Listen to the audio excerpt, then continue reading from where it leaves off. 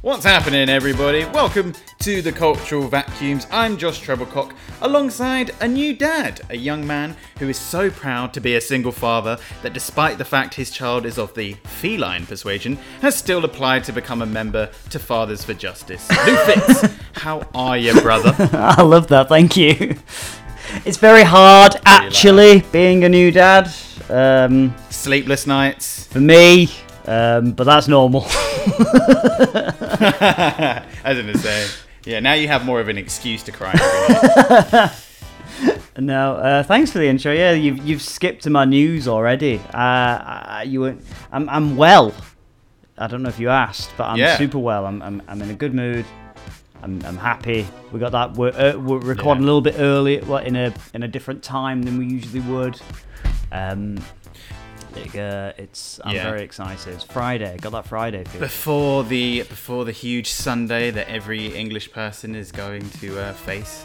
But we'll try not to talk about that too much. Unless, of course, our guest does. A little bit more on that in a second. But before we get to the big chat, please do remember that you can always get in touch with us. We would love to hear from you. hello@theculturalvacuums.com is our email address. We're also on Instagram, where you can find all our funny social reels that we're putting up and pulling in huge numbers, Lou. Massive numbers. I think. I'm not entirely sure. And we're also on Twitter. A lot less activity on there, but we still got one.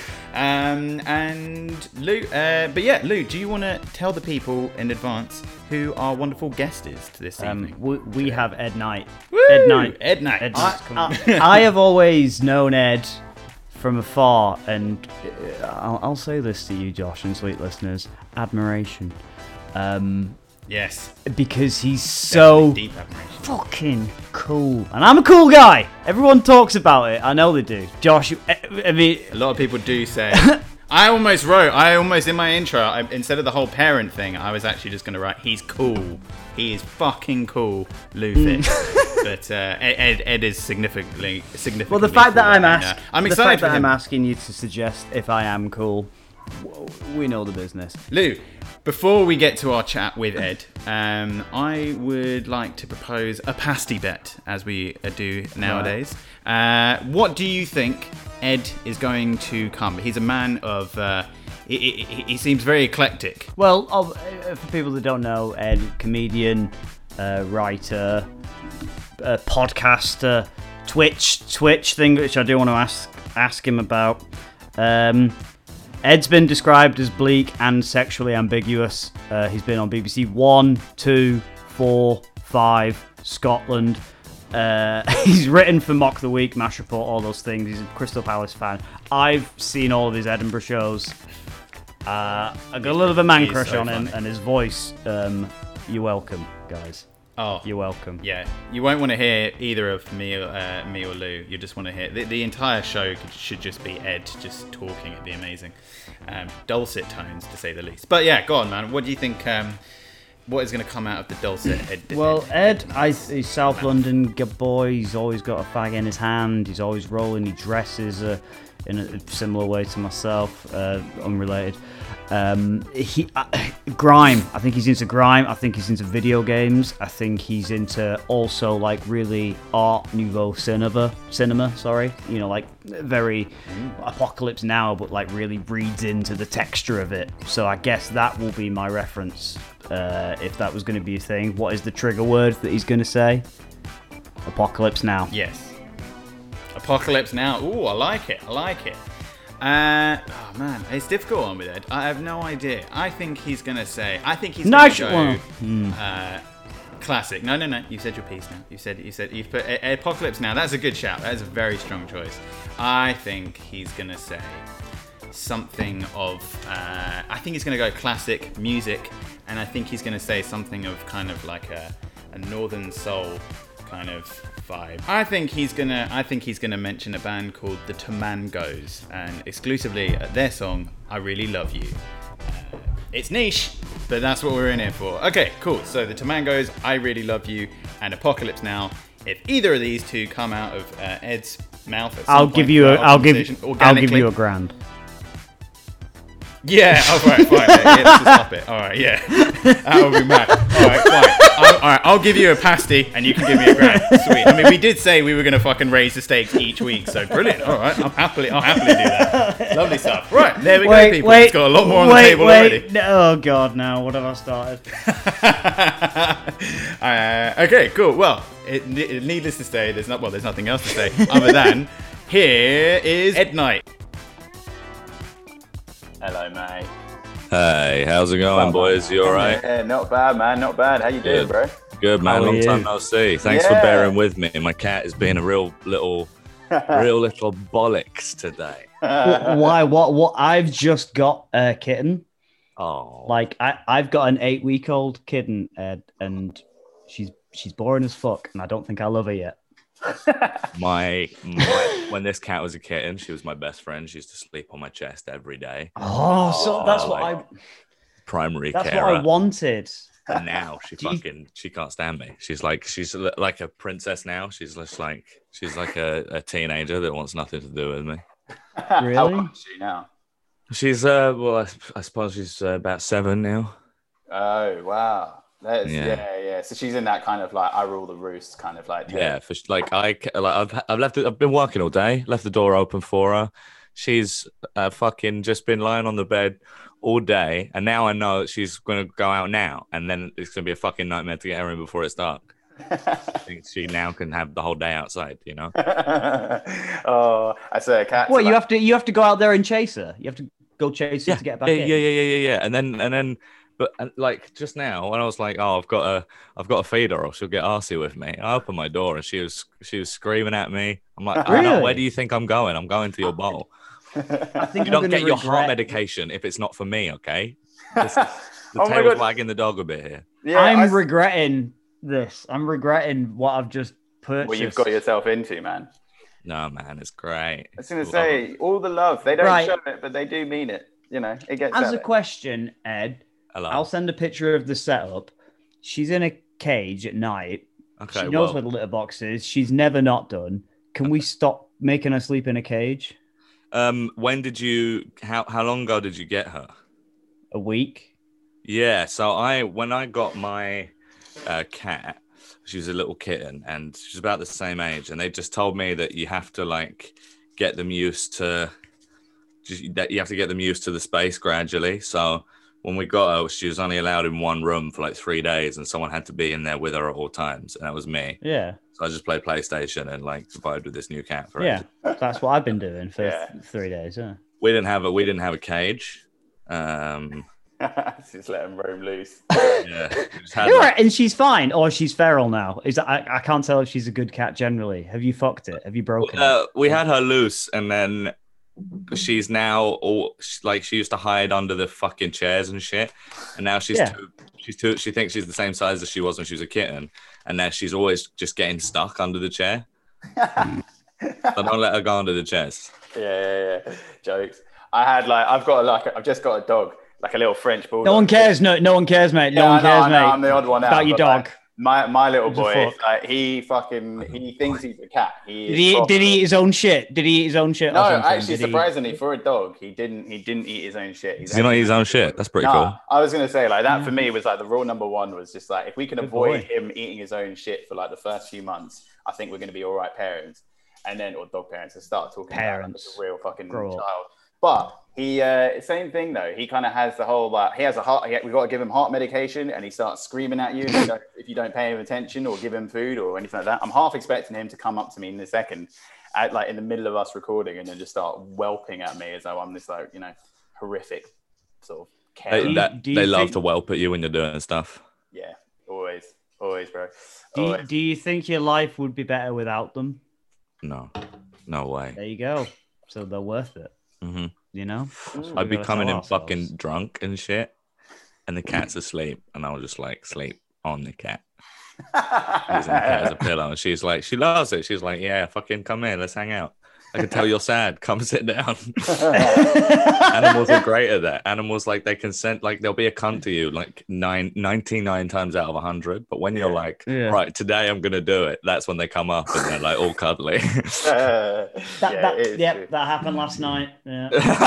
Anyway, enough cat talk. I was gonna say, thanks so much for coming on and doing it. By the way, bro, it's good to see you again. You're looking well. Good to see you both. Thanks. How you been? How did lockdown treat you? Oh, so bad. Same for everyone, right? I mean, it was like it's still now is, and it's about to get worse. Thanks. It's good to be back though. It's just 2 years straight of grief for everyone. Just all kinds of different griefs for everyone on the planet, which is, it's great. What got you through it? Like, what were you kind of like watching and sort of like killing time with? All sorts of stuff. Talking to people, which is one I've not done a lot of before, but pretty cool. I was just going to say, are you allowed to smoke in your room? But it's your house. I guess you are allowed. Yeah. Ed, you started a Twitch channel, right? During lockdown. How was that? Fun as I shit. watched one. And fell asleep to your dulcet tones because it was relaxing. Your voice is relaxing. I didn't mean it's like ASMR.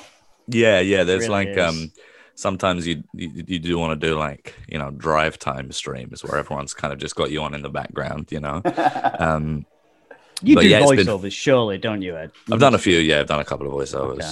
Yeah, it's been. I've done. That's one of the things that's really kept me going in lockdown. Like I've had a voiceover agent and stuff for a long time, but I would rarely send out voice tapes. And then at the start of lockdown, it, like, just all of a sudden, what's a voice tape? Just like a self tape for acting, like filming yourself doing an audition. Yeah. I feel like I'm learning, Josh. I feel like I'm learning something every week from each. So last week we had Elena, who's a successful actress, Elena Sorrell. She's been in loads of stuff. You've probably met her. And she got me on Spotlight. And now I'm learning from you what a voice tape. So I need to record myself saying something. Yeah, do some voice tape. But before it was always like I'd get like we want you to tape for this, and it would be like me in the toilet at work, like screaming the lines for like bulldog shaving cream into my phone, and then getting furious when I see that animated bulldog with somebody else voicing it. But then at the start of lockdown, just like one or two voiceovers came in right at the start, which really helped me keep afloat. If you could get yourself on like a cartoon series or something like that, where you could voice a recurring character, what would be the dream?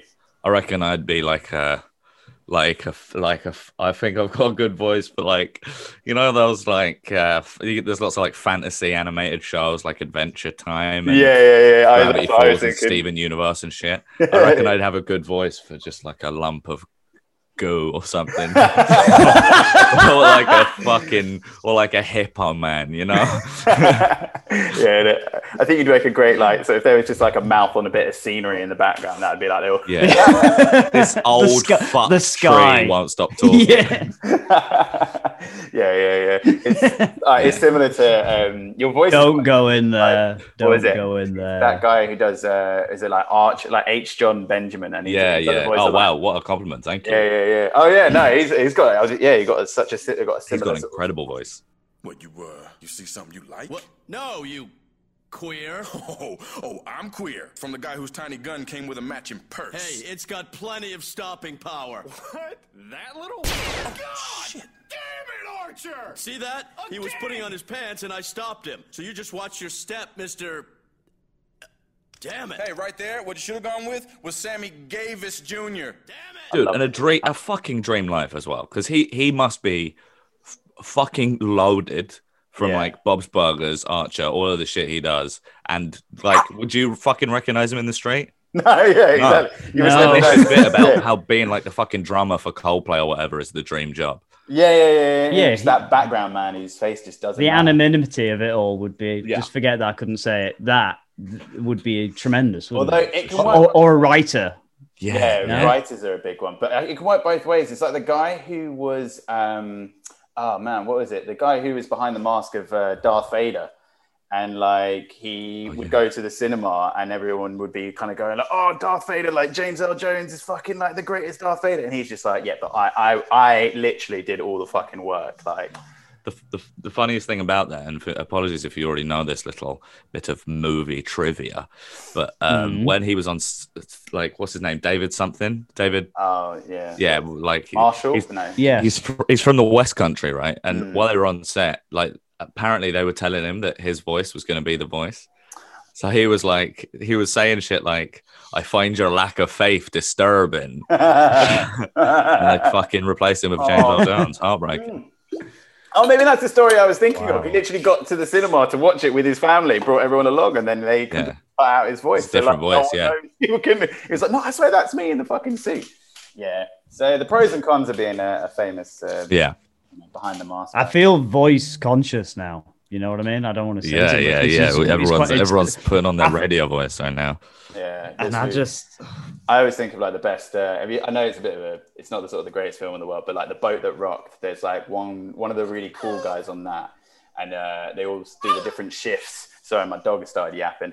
And so my Bin Lorry started yapping. What we want, man? Was it the digestion? Another reason why dogs are. Yeah, exactly. They always have perfect time. But there's just one guy in the Boat That Rocked who's basically the whole thing is he's so cool he doesn't say anything. So his entire sort of like midnight till the graveyard shift, basically, he doesn't do anything apart from just blow a fat load of smoke into a microphone and just goes next, and then just plays. That's so sick.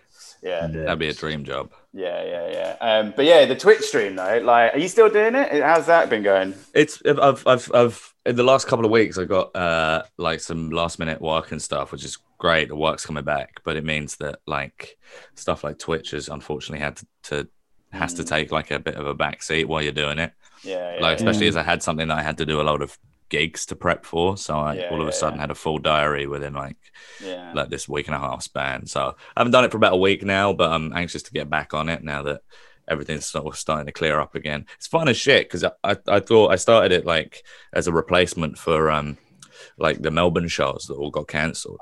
I thought it was just going to be people like who would have come to see me at a gig or an Edinburgh show or whatever, but it's a completely different audience, which is what's great about it. Yeah, I was going to say you tap into like the gamer community. That's it's just lots of people who are like native to the platform. Explain this setup to me because I got a PS4 during lockdown and I'd never really had played video games, to be honest. And obviously I like it, but I do get bored of it. But what's the premise of Twitch to me who is thick? Twitch is a live streaming platform, mainly set up for people to like play video games and people watch you play video games and provide commentary to a degree. Perfect. Yeah. I've watched Bilal Safar's. I know exactly what this is. Sorry. And there is like there is like a variety. So there are people that I've got friends who like do like a movie club and watch movies and chat with them, and people who just chat, and like Roscoe does fucking puppet shows and shit on his Twitch. And like I spend a lot of mine just talking and play and like and people play Dungeons and Dragons on it and stuff. So there's a lot you can do, but it is mainly known for video games and talking. What were your games that you playing, or did you kind of like mix around? Mix around a bit. Pokemon, play a lot of Pokemon, like do Pokemon challenges and shit. Play play fucking a bit of Skyrim, which is fun. That kind of stuff. Mainly just like I played a bit of I Love You, Colonel Sanders. Oh, I've heard of this game. It's the KFC dating sim. Yeah. Did that for a day. Just stuff like that, low rent stuff, because my computer doesn't have the fucking the internals to stream anything like. I've got the Mega Drive installed. No, it's like if I try and stream 3D games on my computer, like all the fucking like the motherboard and shit will just melt out of the USB holes. It's not really. Yeah. Have you played I Am Mayo or I Am Mayo 2? Basically, it's just a game where you have you control a hand and there's a tub of mayo in the middle of it, and all you got to do is just click it as much as you can. And like a cookie clicker game. Yeah. You just go nuts on it for like 5 minutes, where you rack up like 100,000 clicks, and you get a progression each time. I love that shit. I do a little bit of like stuff like only connect walls and puzzle games and shit. That shit's fun. Magic the Skyrim. Gathering as well recently. Fuck yeah. Oh, I've heard it. Yeah, again, this is all the stuff like. So you mentioned Skyrim. Skyrim is one of those games that I think that came out while I was still at uni. I think it may have been my third year at uni. Fucking ruined my life, like absolutely. Really? Well, I mean, in a good sense. Like I feel a lot better for having completed that game. But yeah, that was just that. Have you seen everything out the window? Dead Pixels on Channel 4? I think it started as a black. It's about, well, I don't think it's about. It's not about Twitch, but it is about like an equivalent to World of Warcraft, where they do it online, and it's a sitcom based around it. God, we'll cut this bit in because the writer, it's not Sam Bain. Jesse Armstrong. Maybe. Is it one of the Peep Show guys? Yeah. Yes. Yeah, my girlfriend's like not a gamer, and I got Skyrim for Christmas and for myself. And since Christmas, like, I don't want to snitch on myself too much here, but since Christmas, I've put in about like 250 hours. Really? That's what it fucking does. She can't understand it because most of that time is me like me hanging out with like my in-game the child that I've adopted in the house that I bought, just like doing it up and shit, and going on quests to buy like cheese and bread for and then making dinner and sleeping in the house. My mates at school used to play. There was two of them. There was two games before. This is before Skyrim was even made. But it was there's a game called RuneScape, which was one which fucking I love RuneScape. Fucking, and there was another one called Tibia, which was basically RuneScape but with more kind of like pixelated graphics. Fucking, I've got mates who are like in their 30s and are still playing that now. Fucking like countless amounts of hours into that shit. Again. Lifestyle sims, baby. Fucking everyone going. That's why everyone went crazy for Animal Crossing and fucking and fucking Stardew Valley and shit in lockdown. You know, everyone loves that. We all have to pretend we're not in having the time that we are. You know. What was your first console? When did you first start playing games? Because I played games as well, but I never got into it to the same level. I was I guess. Like the top level, your FIFAs, your Call of Duties, your Medal of Honors, and then I'm off. I'm bored. I'm out. Always been a bit of a pro. Really? Yeah. You two would have been friends at home, at school, or home, so. probably. I don't know. Yeah, go to each other's homes. go to each other's homes, be friends. Well, you should be friends if you're in his home. As it is, come around anytime. We'll have a fucking pro. But you'd have been mates in school, I imagine. Yeah, for sure. Yeah, and that would have been but you would have been that guy. Well, no, the reason I played so many games is because I didn't have mates in school. I don't see that because what happened? Because the Ed that we see now is a cool customer. He's a cool cat. Thank you. Smoking a cigarette. He's smoking a cigarette in his own house, and Diana's on the wall behind him. Inexplicably, we won't even cover. I like that. Yeah, I assume it's my cool. Twitch followers made me buy that. Was it Garfield looking at Princess Diana? Yeah, it says I hate Mondays, but I could never hate her. Because that wall used to be blank. So for one of my Twitch streams, I went on like Redbubble, and I was like, let's find a nice poster. What's Redbubble? It's like just like Etsy for like printed shirts. Fuck, I need to write that down. Shit. Yeah, with like people do designs. Anyway, so I went on Redbubble on stream. I was like, let's find a nice tapestry or a nice poster or something in a frame, and we'll put it up behind me. Maybe some fairy lights or something. And everyone voted on that, and I bought it and had it delivered. And honestly, fucking, I like, it's a quality. like every time a bill has come out, I look at that poster and I just get so angry. Man, it's like Lebowski style. It's like, it really ties the room together. Like, I tell you, can I make a recommendation of something else you should get? My girlfriend got when I moved in, and basically she found this. I think it was on Etsy as well. It's this woman in America, obviously, and it's basically she has a pet sloth, and what she does is she basically sticks like paintbrushes in the sloth's hand. And then just dangles it by a canvas. Oh, and it paints a picture, and it just like we've got it like hanging up in our bedroom now. I mean, I think the packaging was about 70 quid or something like that to get it shipped over. What you've explained to me is forced labor for no money. Yes. Then, yeah. I seen a woman who's got like a giant snail, and what she does is she like. She makes this like organic. Gets the snail all coked up and then She fucking makes it follow the line around the coke. Yeah, let's see if like 1,000 snails with 1,000 typewriters. Fucking no, yeah. So she gives it like this healthy, snail-safe, like food dye paint, and just lets it do watercolors. And it's I really want one. She must be like, that fucking paint was done by a snail. You know, how fucking crazy. Yeah, that, people would think you were insane. Yeah. Your room looks like, you know, the film Split. Your room looks like one of your room looks like one of the rooms that one of the characters of Split would have. Okay. Do you know what I mean? I was going to say, more context. I was going to say, yeah. Either way, I was going to say. No, it doesn't look like a. No, I didn't want to suggest to Ed that I think his room looks like that. That's not the power. That's not our friendship power. Your room is very Shyamalan-ian. Just what everyone. I can say so. I mean, your garden looks like fucking signs, mate. So, you know, it's got crop circles and everything. Show me the rest of your house and I'll tell you what it looked like. It's like fucking 2012 in your house, mate.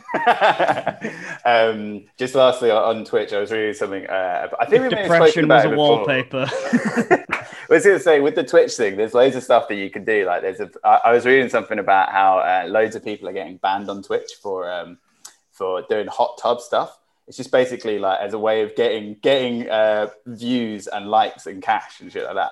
Yeah. People just do dares or something in like hot tubs. Have you ever considered doing that as your next? Yeah. Every comedian I know is like, we need to just be hot tub streamers. Every single one. Because there's like, do it in the bath. Just do it in the bath, Ed. Like if you look on the front page of like Twitch, all you get recommended is the most viewed like just chatting streams are just people in hot tubs, like usually like young women in bikinis and shit. And there's sort of a massive I'm very kind of like you know, get your bag about it, like, but there's been a massive moral panic over it from like fucking like people who play Call of Duty in silence to two viewers, like as if their audience is being taken away, you know what I mean? I've personally have never had any crossover with the hot tub streamers, so I don't really care. But you never know. On the cards, you never know. If there's another pandemic, fuck them in. You know, the moment I audition to play a hot tub streamer and don't get it, then I'll get It's gonna happen. Yeah.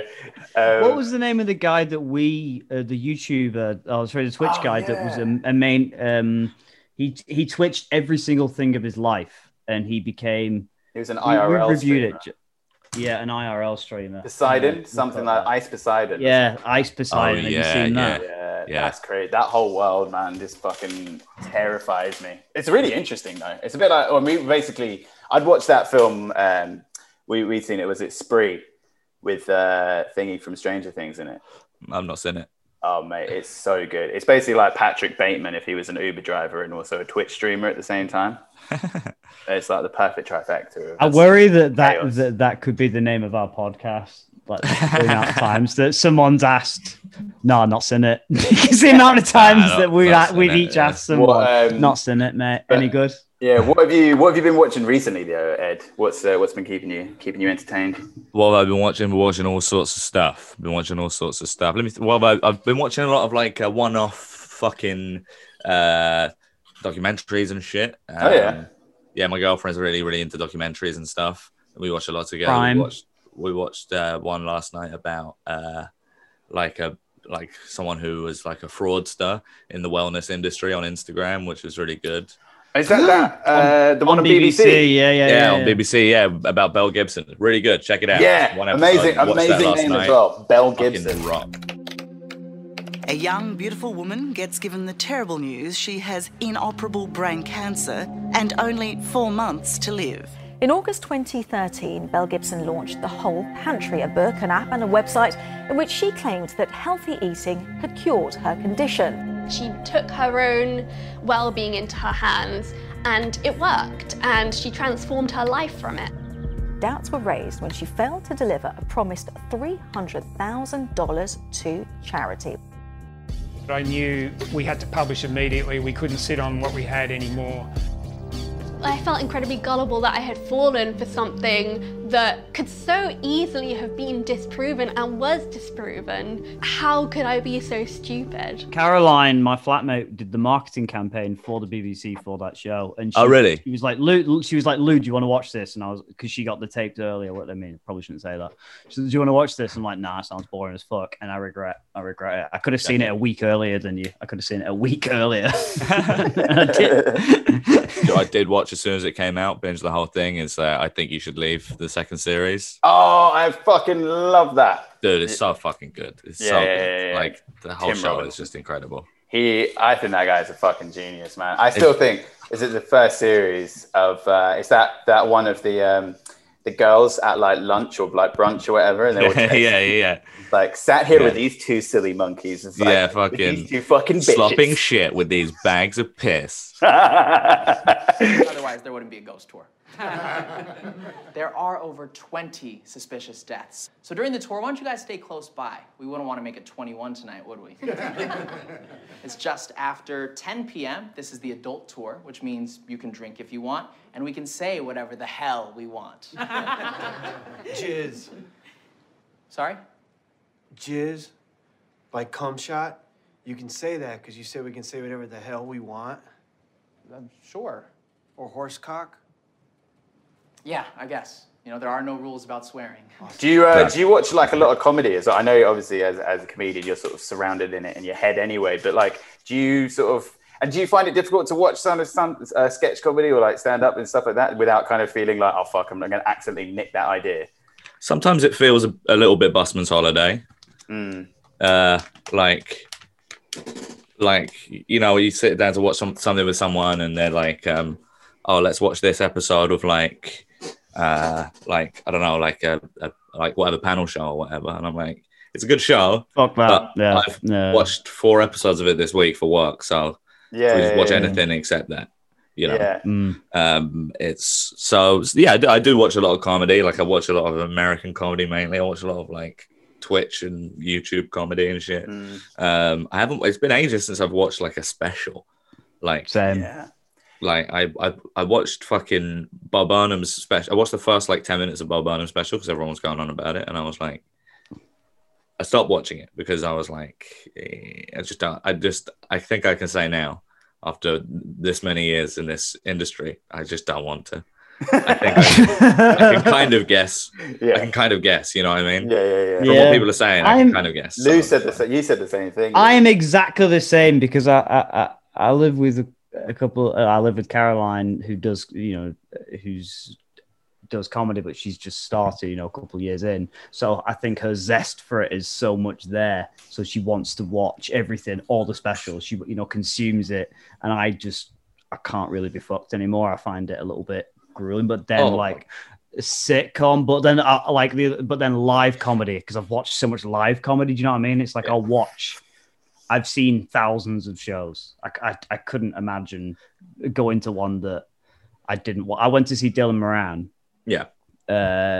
Last week because I got a free ticket and we sat on the front row, and that's probably what reminded me, like, this is because he was rusty and it was good to see. It's good on a rooftop in fucking, where was it, Peckham. Oh, wicked. Nice. The Bussy Bar. Sean McLaughlin opened up. Oh, sweet as. Yeah, smashed it. Great guy. And Athena Kundablo, I can't pronounce the surname, but she was middling great. Kablana, and it was just Kablana, and it was just a fucking good night. Do you know what I mean? It was like, yep, cool, and it just reminded me, because when you're at a gig and you're on, you're just in your head. Do you know what I mean? Yeah, for sure. Yeah. Like when I started, I was so fucking hungry. I was watching everything like that came out. Like I remember when it's just come out on Netflix again, and I've watched a couple of episodes of it. But I remember even when like Top Coppers came out. Oh yeah. I didn't know that came out, so I've only just watched it now. That came out in like 2016. I didn't know. I binged the whole thing when it came out. When I was like, I used to be fucking, when I started comedy, when I started open mics and shit, I used to be going on like fucking going to CEX and going on Music Magpie and shit to get DVDs of like fucking Danger 50,000 Volts and all this like mad obscure shit from like the mid 2000s, late 90s, because I just wanted to watch all the comedy I could. And now I'm like, Nah, man. Well, there's nothing that these people doing that I'm not doing. So yeah.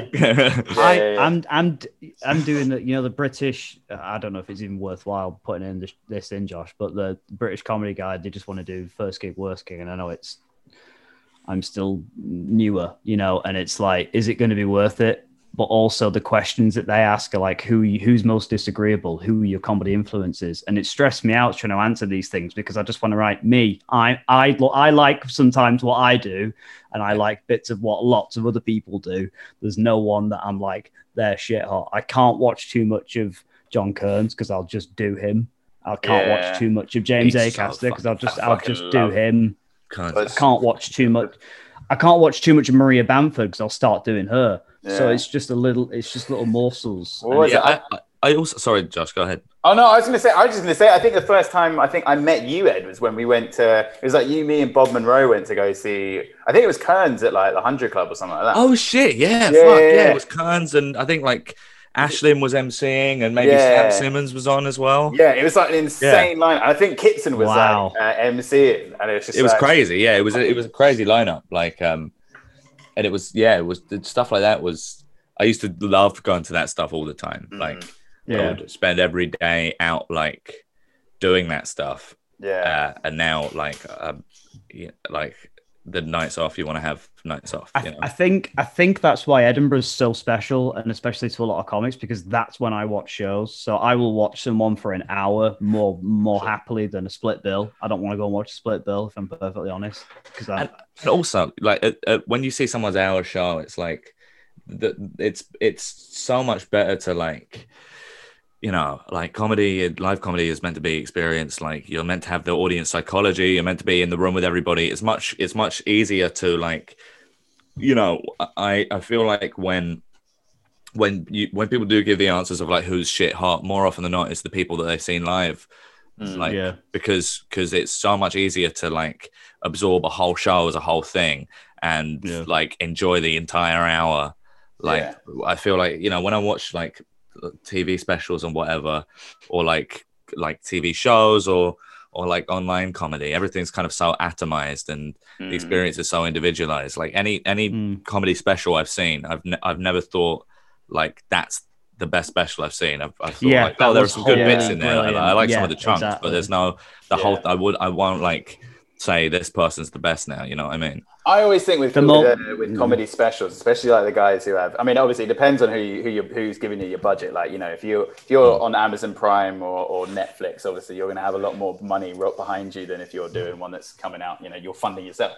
Yeah. But I do kind of always think that those guys who have like a Netflix budget behind them, if you've got that money, you're basically being given like 90 minutes to do your own shit. Just make a fucking film and just put yourself in the middle of it as like the main character. Like, I know that's what I do. Like, is it Rory Scovel or whatever? Like at the beginning of his special, this is like 3 or 4 years ago, but like the beginning of it is him just going nuts in a fucking. He's someone that he's amazing. I did a gig with him when I was gigging in Florida, and he was doing the what the fuck is it called? Sick. The improv Fort Lauderdale. Nice guy.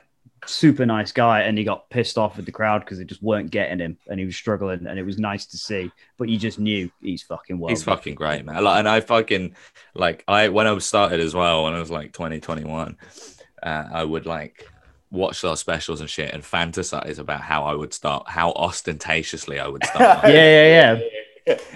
And your Edinburgh shows, not like what? I mean, I was going to ask you. What do you think? Because I've heard people say, "Oh, Edinburgh's dead. Edinburgh's dead. Don't bother. It's done now." And it hurt my heart every time I hear it. And I'm like, "You're fucking no. I don't really care. It's changed. It might look different in a couple of years, but what are your thoughts on that? Are you going to go back?" I love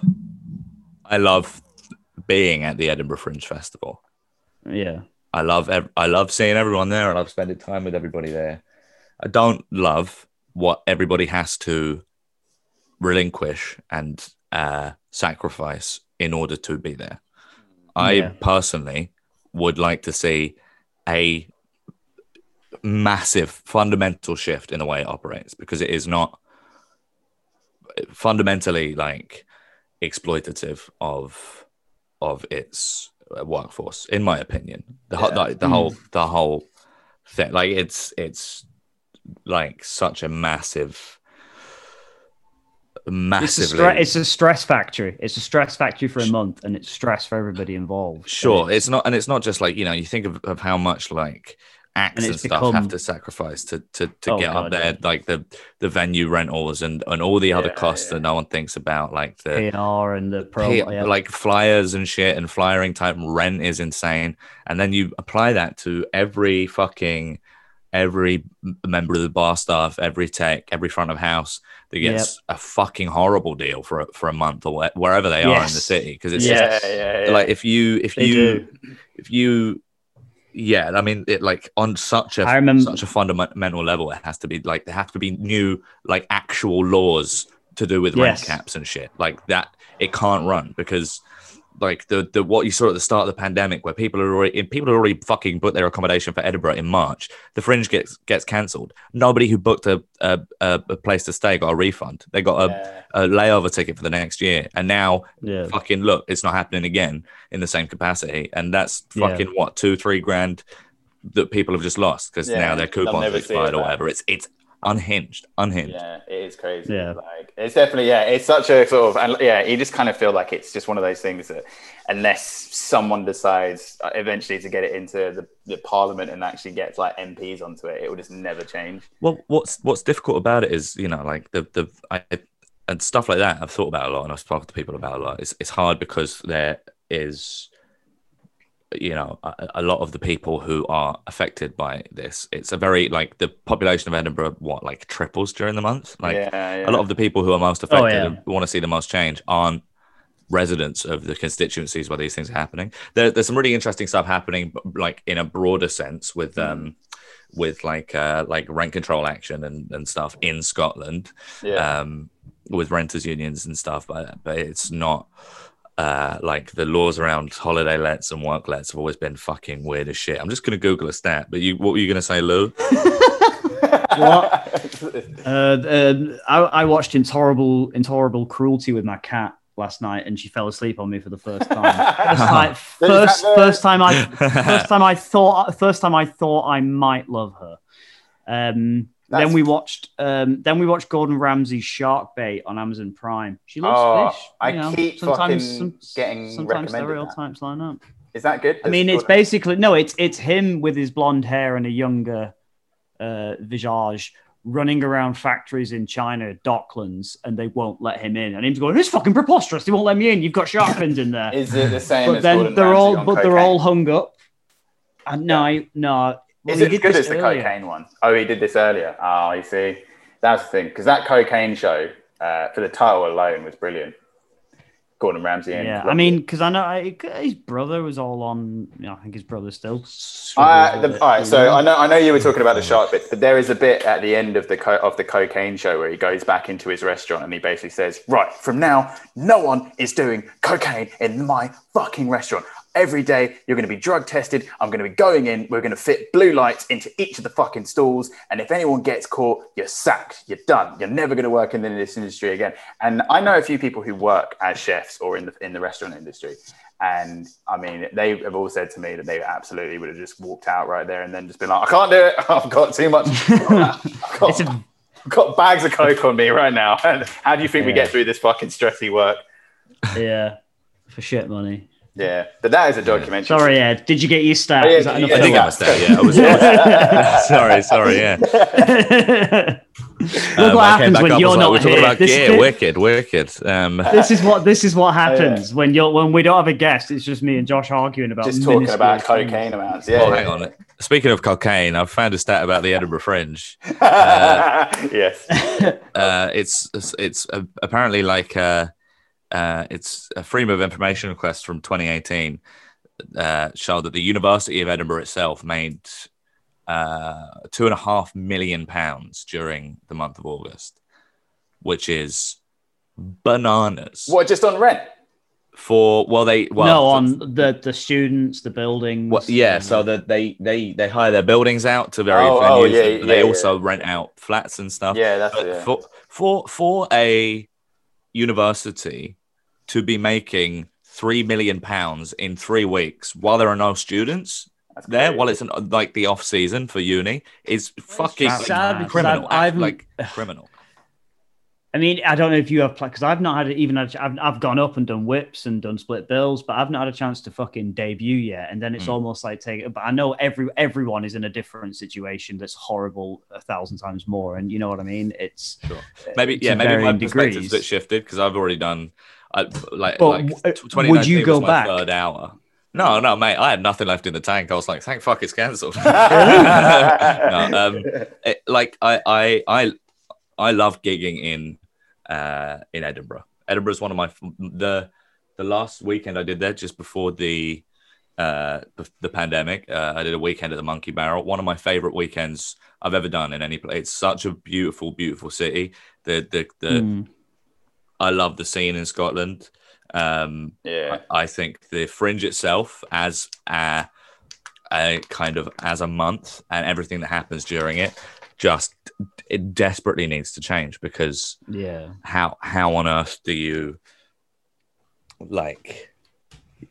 fix that? I mean, if it was companies related or if it was public inquiry, it's criminal. It is criminal to make that amount of money and it not be. The thing is that comedy disclosed. The comedy industry, the theatre industries are to an extent still very like the Wild West, you know.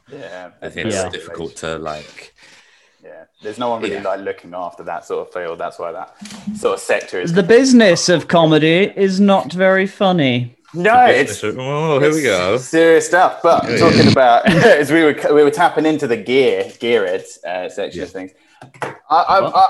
We've always got the feeling that you've got a good eclectic sense of musical tastes, and we've covered a lot of discussion so far. But what when you're chilling back and you're unwinding, you've got a nice fat J on the go. What are you listening to, mate? What's on the playlist? The only J's I've got are the ones on my feet. Okay. I don't know what kind of scene Josh was trying to set. Oh God, that was so tragic. He's trying to make a friend. Sitting back, listening to Sum 41, smoking some reefer in my No Fear skate shoes. I watched a Slipknot documentary the other day. So actually, he chain smokes cigarettes, okay, and drinks Ribena. Feels sad. All right, getting that fucking drinking Calpol and shit, mate. Yeah, I had Ribena. Have full fat Ribena. If you've not had it for a while, ice Ribena, a little bit of rum. Yeah, couple of Cocoa de Moles dissolved into it. Yeah, lovely. We call it Farmer's Lean. Today I've been listening to Murray Gold and Segun Akinola, the two composers for Doctor Who. Listening to some Doctor Who soundtrack music today. Sick. The way we edit this is I like splice in so as we're talking, kind of groove in like music. So I'll whack in a bit of those guys. Yeah, definitely. Yeah. I really like the newest Doctor Who main theme. Fucking it rocks.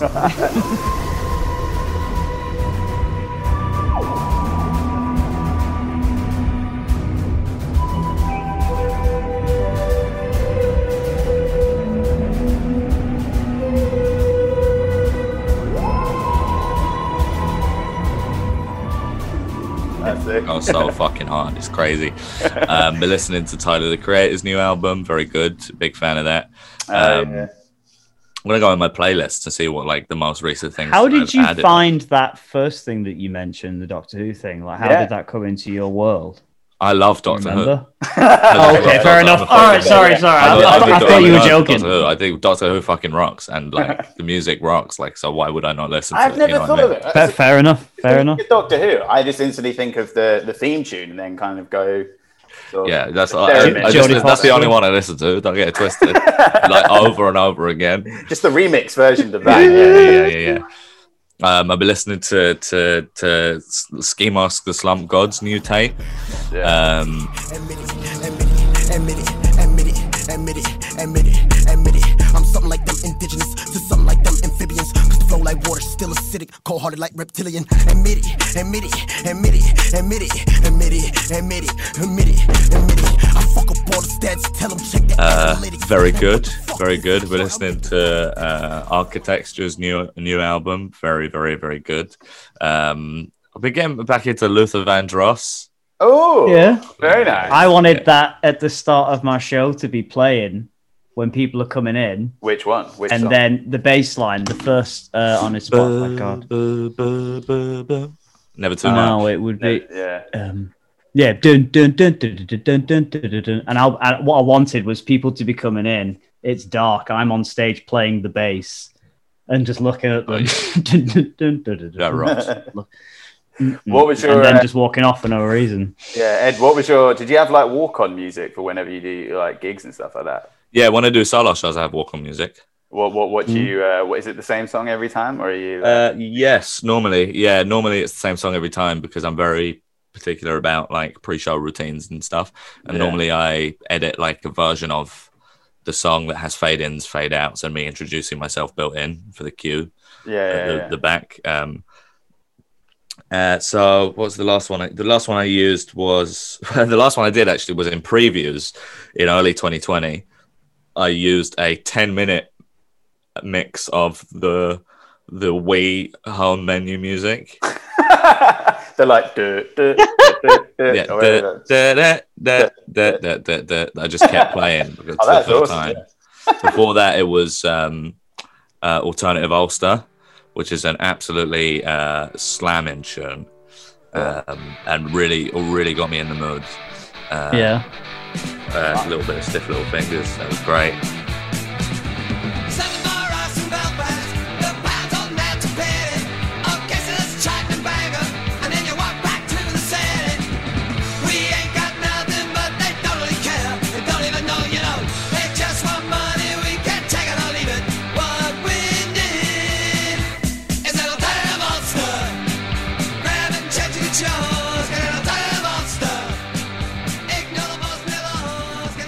Can't remember what it was before that. Can't remember what it was in 2018, but those were the last two. How do you find music? Like, how do you find your music that you listen to? Because I struggle so much. Me and Lou do. Like, we've spoken about this many times on this podcast that we just struggle to find. I don't struggle. I don't know. I go back on. I'm unwilling to. I'll give something 20 seconds. It's a problem I've got, but I don't know. I generally listen to the. I've rediscovered like one song per month that I like and just rinsing it till I hate it. This month it's Frankie Valli and the Four Seasons. I can't stop. I can't stop myself. But then I've got back into Kanye West. I don't know why I just said Kanye West. It's just Kanye. It's just you would have understood who I meant. It's like all my playlists now are just like 200 songs that I just skip through immediately, and and I only listen to the most recent one I added. I just like take suggestions from people. I'm fortunate enough in our jobs and with doing Twitch and stuff like that. Like I have people messaging me suggestions for music, and then I keep it and shit. I've got a couple of friends who are always like messaging me new shit, or like, you know, whenever you see a song on like I follow like musicians on Twitter and Instagram and whatever they're listening to, I give that a listen. Like just kind of like magpieing from a lot of places. The when Eagles Dare, have you seen it? No, team? I have not. Right, I've watched episode 1. Oh, is that the Palace show? Mm-hmm. Yeah, it's on Amazon Prime.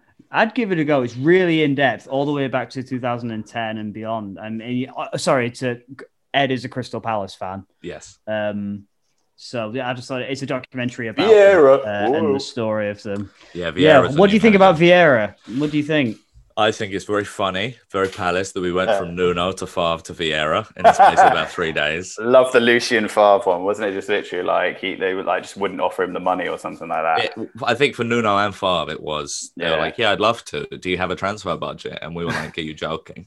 I think that's horror still here. And then, what do you think of the chairman? Sorry, what do you think of the chairman? Because he comes off, I like Steve Parish. All right, okay. I'm just checking. He seems like a pretty decent guy. I think there's a lot of residual affection for him from a lot of people because not only because like we've had some enjoyable spells in the last 8 years, but also he's been the one overseeing. He's been overseeing our longest ever stint in the Premier League. He's the one that saved us from getting fucking completely liquidated by Simon Jordan. Like I think there is some affection for him. I mean, like we just have like the standard kind of frustrations that I think any club in our position would. It would be nice to have like a sense of stability season on season.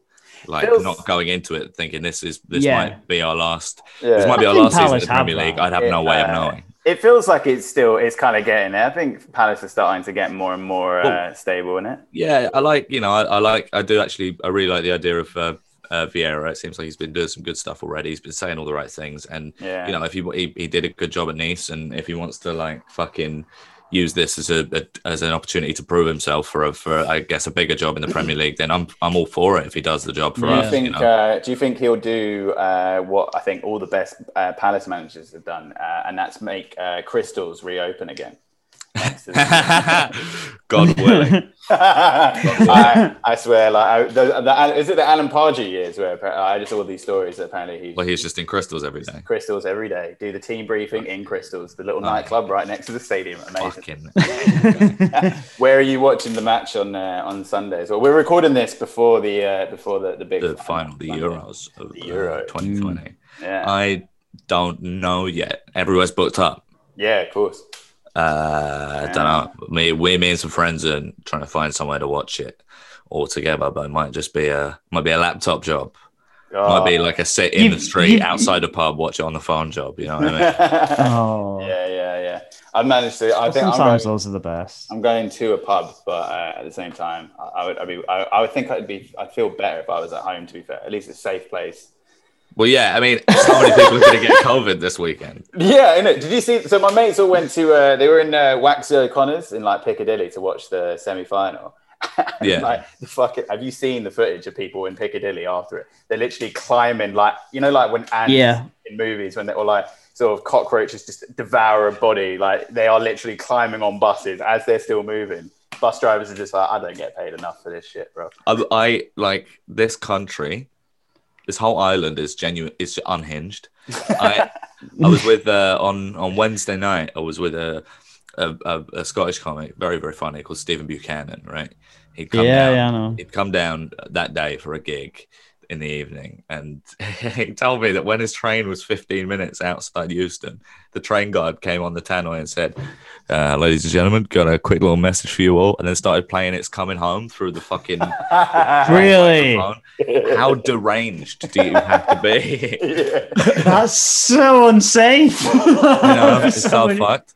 Like the whole country is so like as you like along with all the fucking clips of school kids like dead-eyed singing like "One Britain, One Nation" that fucking new weird song is. It's like it's a dangerous moment for patriotism and nationalism, boys. Very dangerous. I was in Leicester Square and it was all fucked up. Why do we do that? Why do we rip things up? Why do we? What purpose does that serve? For the penalty shootout with Colombia in, I believe it was the round of 16 of the World Cup. Right? In the round of 16, we won a fucking penalty shootout for the first time in God knows how long. I got chucked into a fireplace by a 6'5" bare-chested man wearing an England flag for a cape in the celebrations. They had to shut the pub for a year for renovations after that game.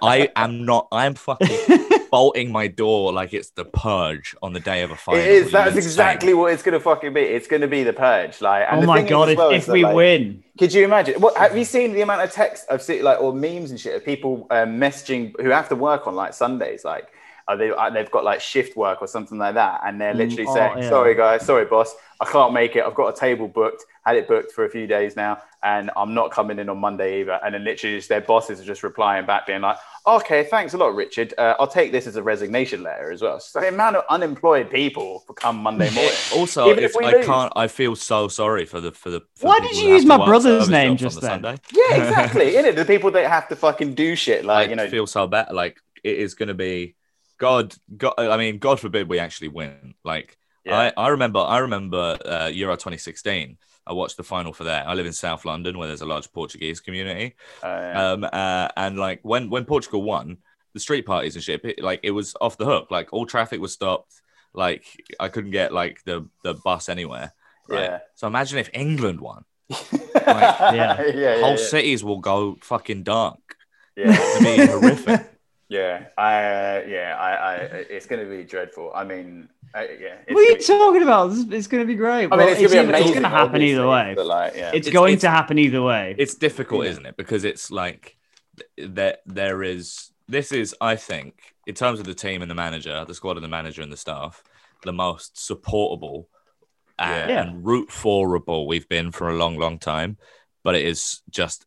It is and I enjoy football. I grew up enjoying football, especially as a Palace fan. It would be really nice to see like a team I've been taught to support win something. But like it is impossible like to detach your support for the team from all the myriad very, very negative aspects of what the team is used for. And like I was talking to a friend of mine, Greg, about this and like about how everyone's very quick to like remember at the very start when the England fans booed the players taking the knee. Everyone was like, they're not real England fans. They're not real England fans. It's like no, but they are. But they are like they're like you can't just be like. Unfortunately, if you're going to engage in this stuff, like I do. I feel bad about it, but I do because it's coming home. But like, you have to like you have to kind of square up to what it is that you're what bus you're getting on. You know? And when you're wearing an England shirt and then you sort of think, oh yeah, brilliant. I've just been flouting. Fucking don't get on the Wenger bus if you don't want the Wenger boys to get points in the license. You know what I mean? Exactly. We're all in the same boat as Boris Johnson and Priti Patel supporting England at the end of the day. So it's just like fuck it. It is like you have to. It is you and the cunt fucking shining the laser pointer or starting fights with fans with their small children and shit. It's despicable. Unfortunately, it's like it will be you whether we win or not, and whether we feel like we have like legitimate reasons to enjoy ourselves because of it. Whether it will be used to whip up nationalistic fervor. Unfortunately, who's been your out of all the kind of like punditry that's been going on as well? Who's been your favorite one to watch, guys? Out of all the, who would be my dream? No. Just who has been your favorite? If you've been watching the thing. My favorite pundit. My favorite dream. Right, here's my dream team pundit: Gary Lineker. Yeah. Okay. And then I've got Alex Scott, and then I've got Micah Richards, and then I've got Roy Keane. Yeah. So I feel like Roy Keane has sort of stolen the show a little bit. Obviously the punditry dream team is Wenger and Mourinho. Those are the two you want. I didn't think about it like that. The footage, there's like the video footage of Mourinho talking about how it's never a penalty. That's not. That's so funny. I want to see so much. I want to see him talking about every game so much. The one that I saw that chipped in, really surprisingly, was Julian Casablancas from The Strokes. Apparently, just came out of the woodwork on Instagram and just posted. He's got a close-up shot on his Instagram of basically Raheem Sterling's leg as he's falling over. And basically, he just writes this really long thing just being like, this is why soccer fucking sucks, man. I'm a USA/Argentina fan. And like those guys never go down on the ground. Like, this is why it's never going to cross over to the United States, because players just go down like they've been shot the entire time. Then he's basically like, I don't have any hate towards Sterling, but fuck Sterling, kind of like. Well, what Joel's saying about that is him saying, like, I'm an Argentina fan, and there is no way a South American team would ever do that. That's the whole game over there. Are you fucking kidding me? They practice it like in that Brian Laurie sketch. It's like look, say what you like about that penalty call. I'm fairly sure there was a Stonewall penalty on Kane missed earlier in the game. Who cares? Exactly. Like we were 0-1 anyway. I don't think it was a dive. I don't think it was a penalty. I don't think it was a dive. I think there was like he got nicked or something. There was contact. It was definitely contact. Nothing wrong with it. Right. Ed, sorry. I was just going to say, Ed, we've got a few minutes left. If you wanted to tell people stuff that they should be watching, going out and seeing, listening to, just kind of any last minute recommendations of stuff that you've been enjoying recently. YouTube clips. Your own channel. Your own. You could plug yourself in this whole thing. I will plug myself. Don't worry. Please. All is yours. Architecture's new album is great. I'll send you boys a link to that if you want to include it.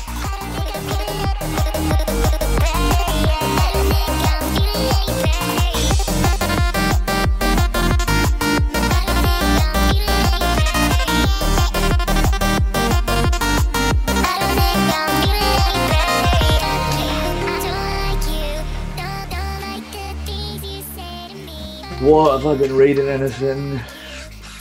No, I was too late in the day to lie about that. I've got a reading thing. It's Lori Gottlieb. Maybe you should talk to someone. New York Times bestseller. It's about a therapist. Oh yeah. Oh, cool. Actually, I've got one too. I was a massive nerd, and I got Quentin Tarantino's first book, which is the book of the film that he's just made. So you can't be bothered to read it. It's Once Upon a Time in Hollywood. Just watch the film. I'm reading mate. Reading a manga called Spy Family, which is pretty funny. Oh yeah. If you want a funny manga. Yeah, I love funny manga shit, man. Yeah. You can check that out. And my podcast, Brit Populism, if you like politics.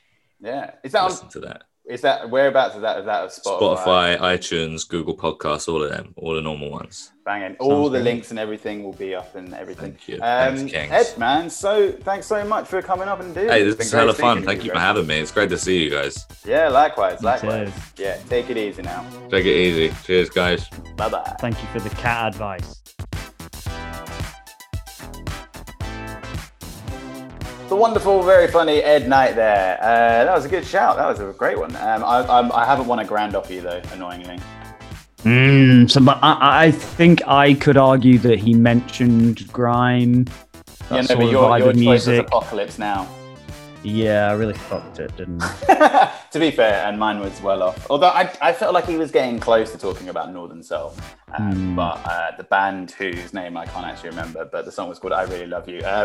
Amazingly, I don't know how, but he managed to avoid that in conversation. Anyway, he managed to not say I really love you. Oh, God damn it.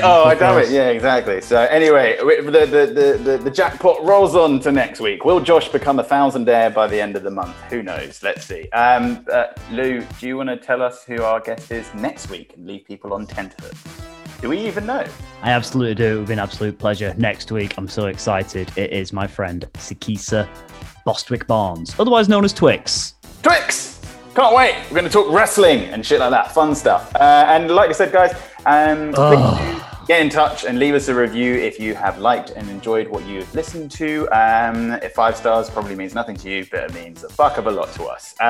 Take it easy. England have won the Euros because this is coming out on Wednesday, so we're celebrating. And of course, it has come home, and in no way have we lost it. Haha. Josh will listen back to this and completely think that he's a sidekick. Goodbye. Say goodbye, Lou. It's coming home. It's coming home. It's coming. Or it's already come home, actually. Yeah. Bye.